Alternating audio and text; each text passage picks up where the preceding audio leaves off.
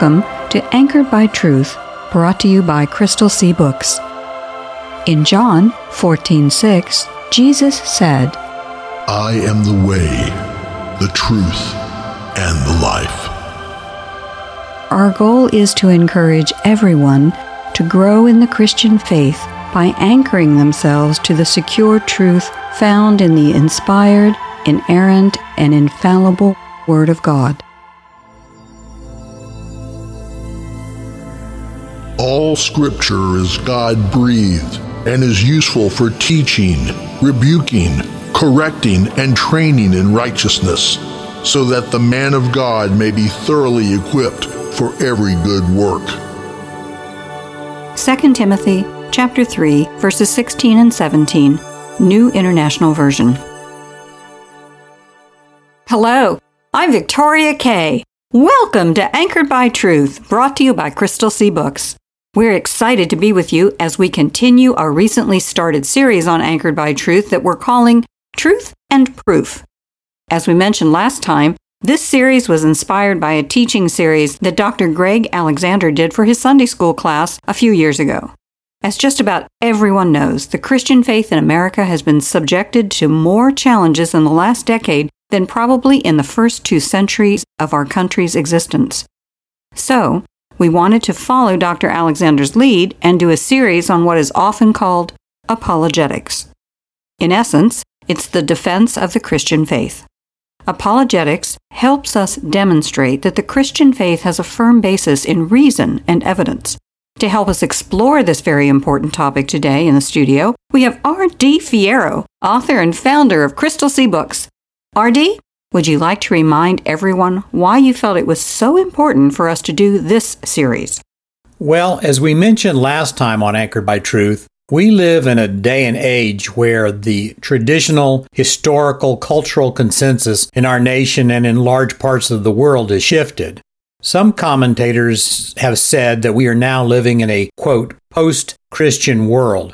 Now, for people who are not believers in Christ, that means that they live in a world that they see as having gone beyond the constraints and what they would call the narrowness of Christianity. And we see that all about us.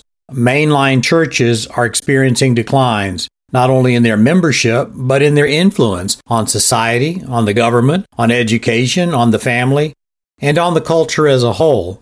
And as we look around us, we see that young people are far more concerned about what's happening with this popular celebrity or that popular sports figure than they are with what happened with Jesus when he ministered on this earth.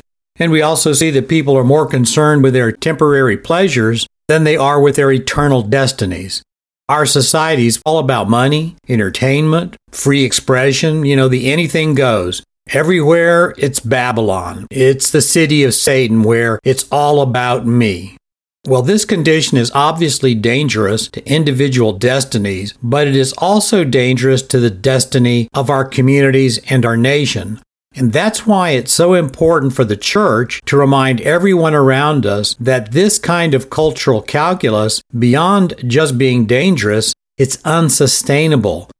But we in the church need to remember that our primary mission is not one of social or cultural preservation, it's one of reconciliation, the reconciliation between men and God. So we don't want to lose sight of the need to marry our intellectual defense of Christianity with our intentional concern for the welfare of our neighbors. That's a great point. At the close of our last episode, we mentioned that we cannot help people understand the basis of our faith without reminding ourselves of the importance of both our head knowledge and heart concerns. There's an old saying that, quote, people don't care how much you know until they know how much you care, unquote. Or, as Dr. Alexander put it in one of his lessons, knowing what is in our heads is not as important as the one who is in our hearts. We will never assist the Holy Spirit in drawing anyone to Christ if we rely only on the objective and academic facts of Christianity. Christians called to the ministry of reconciliation, i.e., bridging the gap between Christ and those in need of knowing Him, and pulling the one who's unwilling toward the one who is always willing. And we must do these things as the apostles taught us, with patience, diligence, and of course, love. And I think that's a very important reminder. The primary reason apologetics is an important area of study is because of the relevance between apologetics and salvation. And unfortunately, that's never been truer than in this day and time. We live in that age, as we've mentioned, where the historical cultural consensus has shifted. And in this post-Christian world, many people who are not believers just don't see the relevance of Christianity, or any religion for that matter, to their daily lives. They're completely unaware of Jesus' warning in the Gospel of Matthew, chapter 7, verses 13 and 14, where Jesus said, "Enter through the narrow gate, for wide is the gate and broad is the road that leads to destruction, and many enter through it. But small is the gate and narrow the road that leads to life, and only a few will find it." But it doesn't have to be this way, does it? The power of the gospel is to change the destiny of individuals with the trajectory of societies. Now I know that Dr. Alexander is quite a fan of Norman Geisler, who is one of the premier apologists of the last 50 years. And you share much of the admiration for Geisler, don't you? And both of you particularly like Geisler's view on why apologetics is important to the church. Why don't you share a little of that with our audience? Well, according to Geisler, we study apologetics for 3 reasons. First reason is God commands it in the Bible. In 1 Peter 3:15, that's probably the most frequently cited verse on why we need to arm ourselves with, as the verse puts it, we have a hope that lies within us.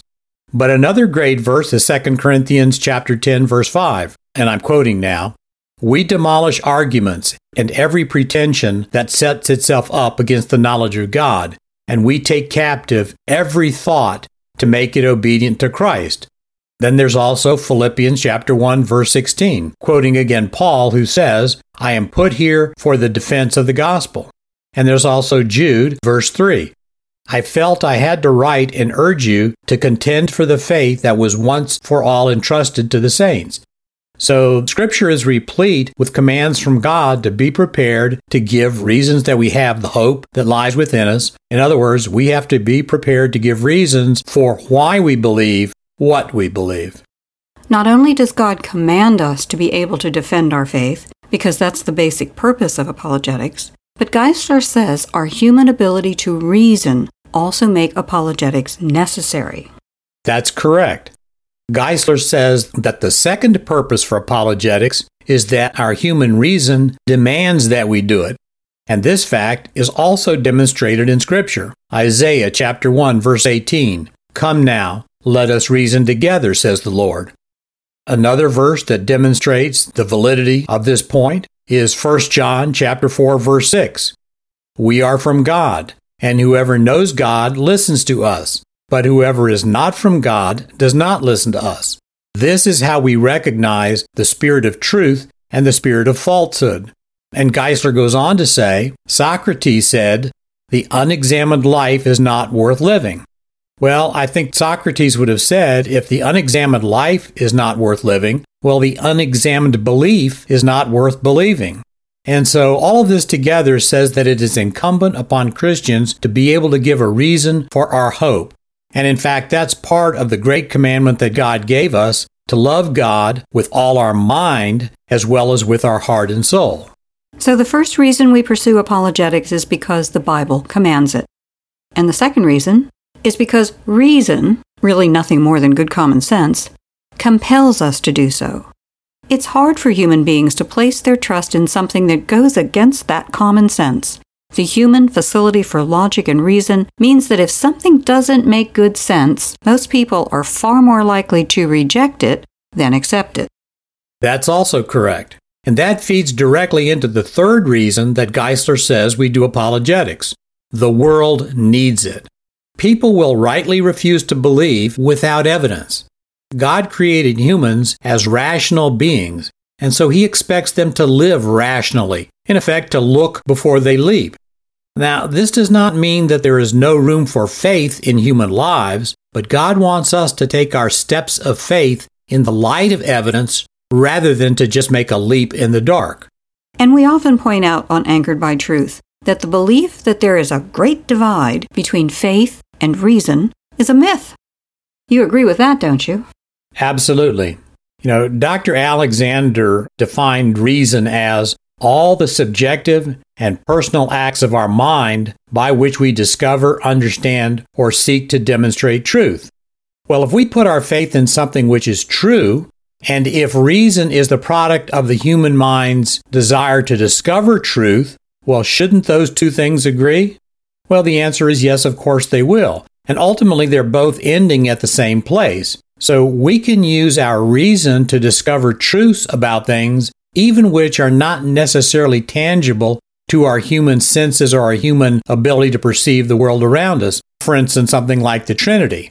So in this case, faith is not contrary to reason, but faith is over and above reason. And in many cases, reason actually will precede faith because, for instance, Christianity is based on the actual historic Christ being the actual Christ of the Bible.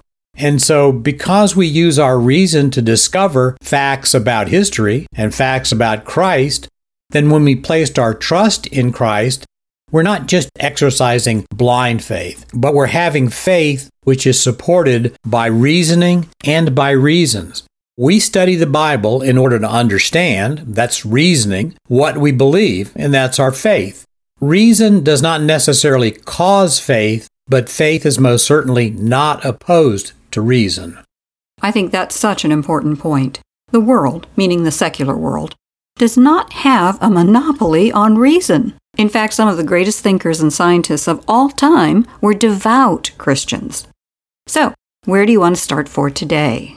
Well, I want to start with a seemingly very simple point, that truth is knowable. Now, I know that seems simplistic, but in our day and time, not only is Christianity frequently under attack, but so is the basic concept that truth is absolute and knowable.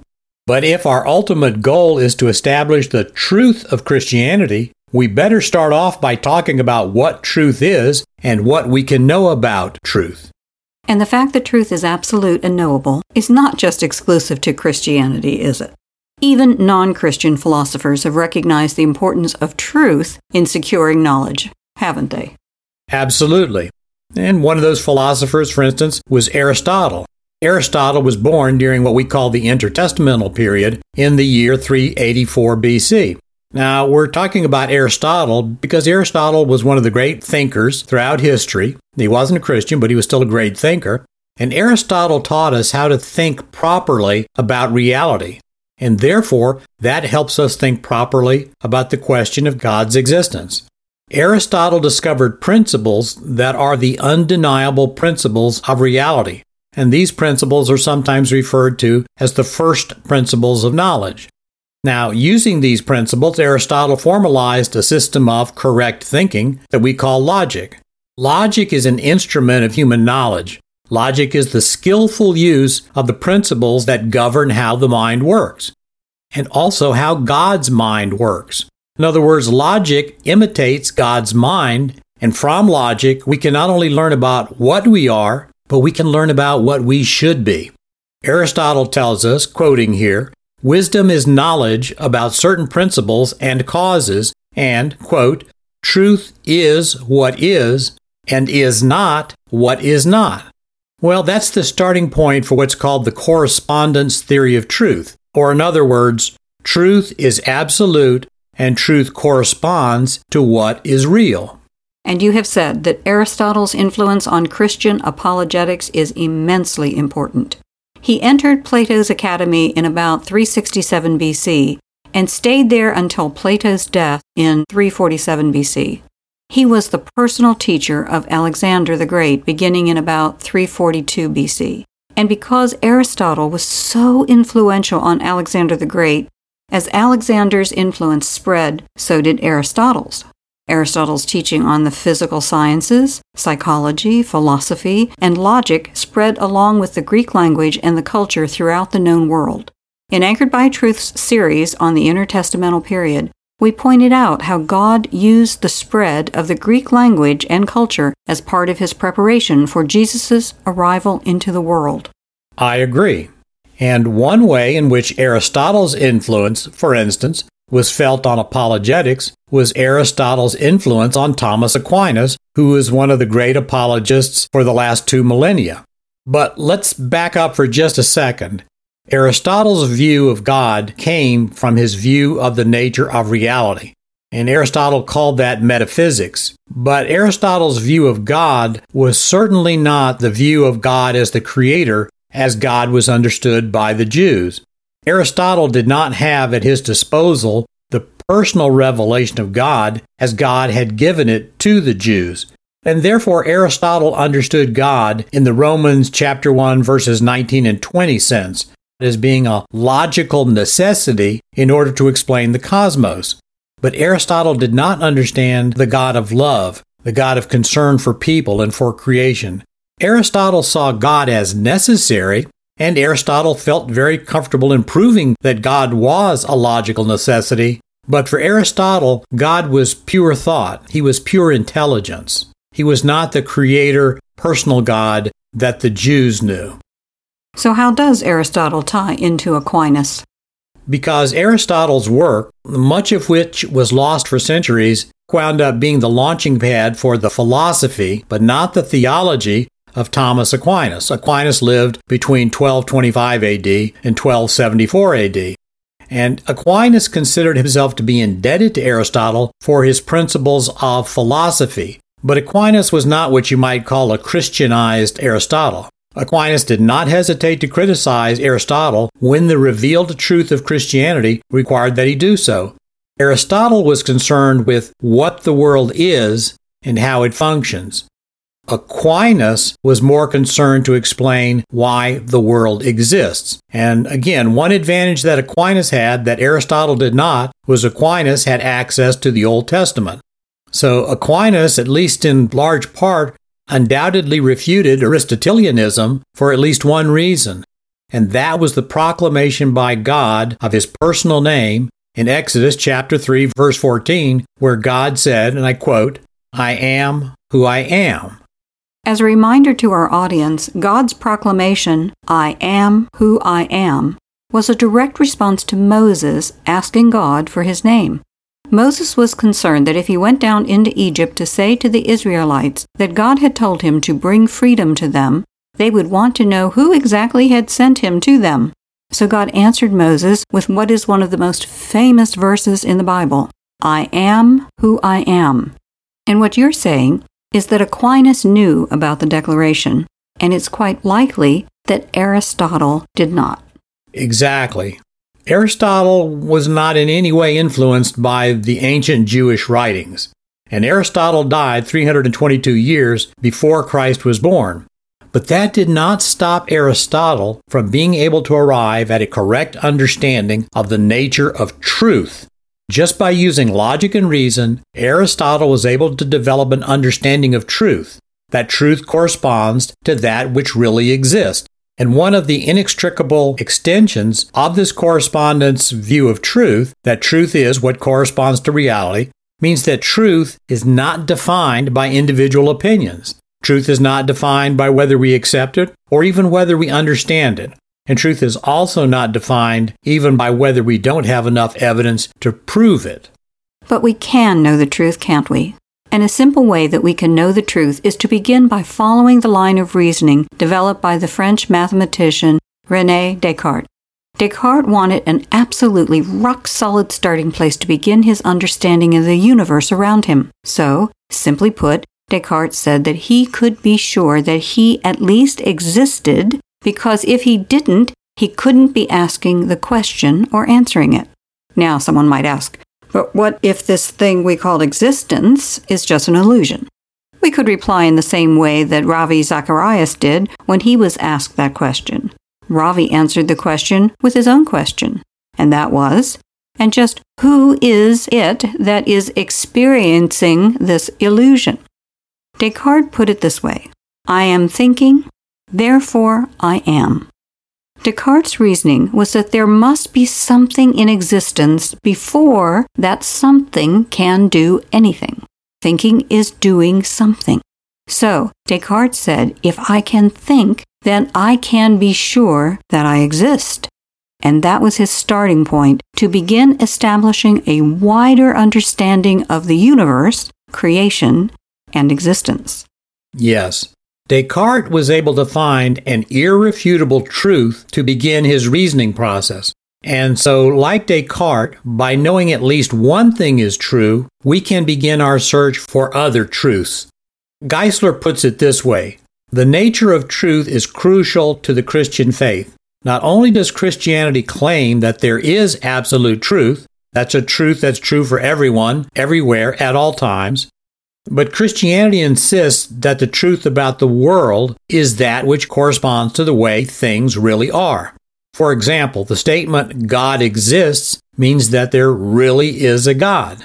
Likewise, the statement that God raised Christ from the dead means that the dead corpse of Jesus of Nazareth supernaturally left its tomb a few days after it was buried. Christian truth claims correspond to the actual state of affairs about what they claim. Truth can be understood both from what is, but truth can also be understood from what is not. So we can know that truth exists, but that's not enough, is it? Geisler also noted that there are many inadequate views of the nature of truth. For instance, truth is not what works. That was a popular theory advocated by a well-known pragmatist, William James. James and his followers said that truth is what works. According to James, quote, truth is the expedient in the way of knowing. A statement is known to be true if it brings the right results. It is the expedient as confirmed by future experience and effect, unquote. Of course, this doesn't seem to be how truth is understood in court, where an expedient testimony may be perjury. It's possible to still wonder whether a statement corresponded to the facts. In a court, if a statement does not correspond to the facts, it was not true regardless of whether it was expedient. Exactly right.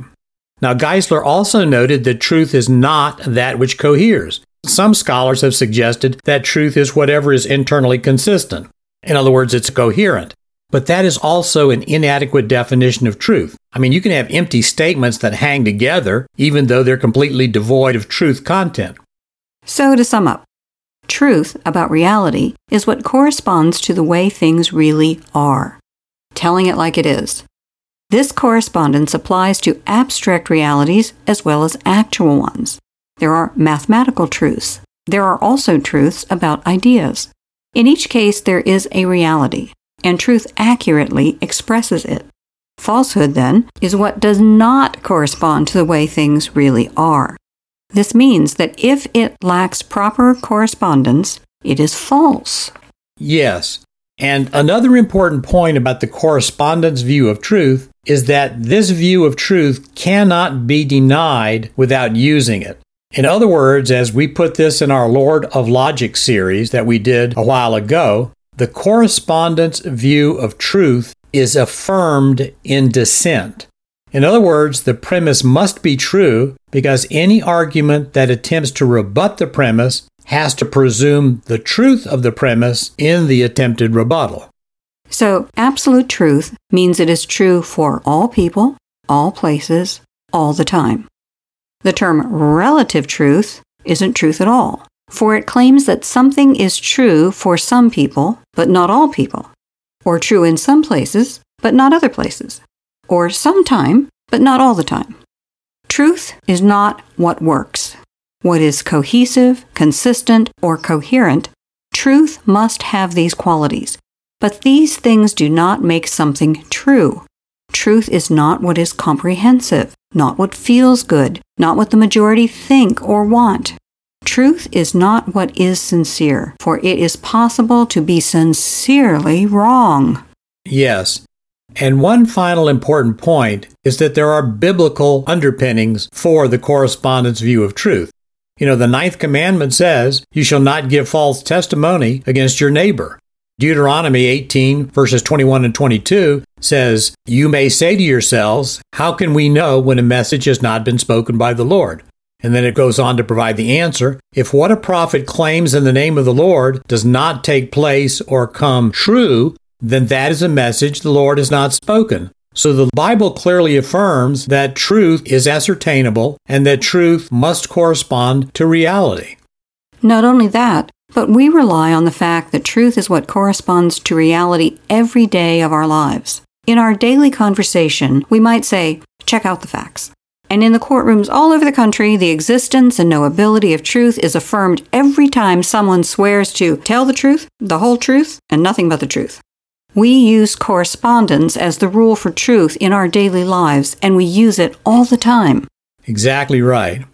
Now, before we close today, I would just like to make one final note. Anyone who would like to investigate this topic of truth and its role in apologetics further, they might want to go ahead and get a copy of the Baker Encyclopedia of Christian Apologetics, and that was written by Norman Geisler.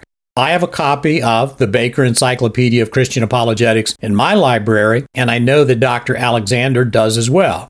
And I just want to make this final note. I know that some of the material that we're discussing in this series, well, it can sound pretty esoteric, pretty complicated, pretty highbrow. But today, Christians who want to be able to have an impact on their families, much less their culture, they've got to be able to provide intelligent answers to skeptics. Not just skeptics about Christianity, but skeptics about whether truth is even knowable. So we have to be able to provide intelligent answers to those skeptics because, unfortunately, those skeptics are all around us.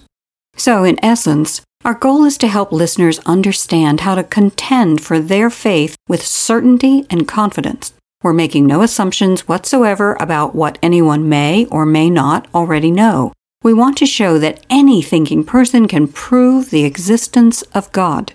This is the central truth of Romans chapter 1, verse 18 through 20. Quote, "The wrath of God is being revealed from heaven against all the godlessness and wickedness of men who suppress the truth by their wickedness, since what may be known about God is plain to them, because God has made it plain to them. For since the creation of the world, God's invisible qualities, His eternal power and divine nature, have been clearly seen, being understood from what has been seen, so that men are without excuse." Unquote. It sounds like a great time for a prayer. Jesus' ministry while He was on earth was all about saving those who are lost spiritually. The need for doing that continues today. Let's listen to a prayer for the spiritually lost. A prayer for the spiritually lost. Wondrous and perfect Father, we exalt your name and sing praises to your glory. Your word is the foundation of joy and the bedrock of hope.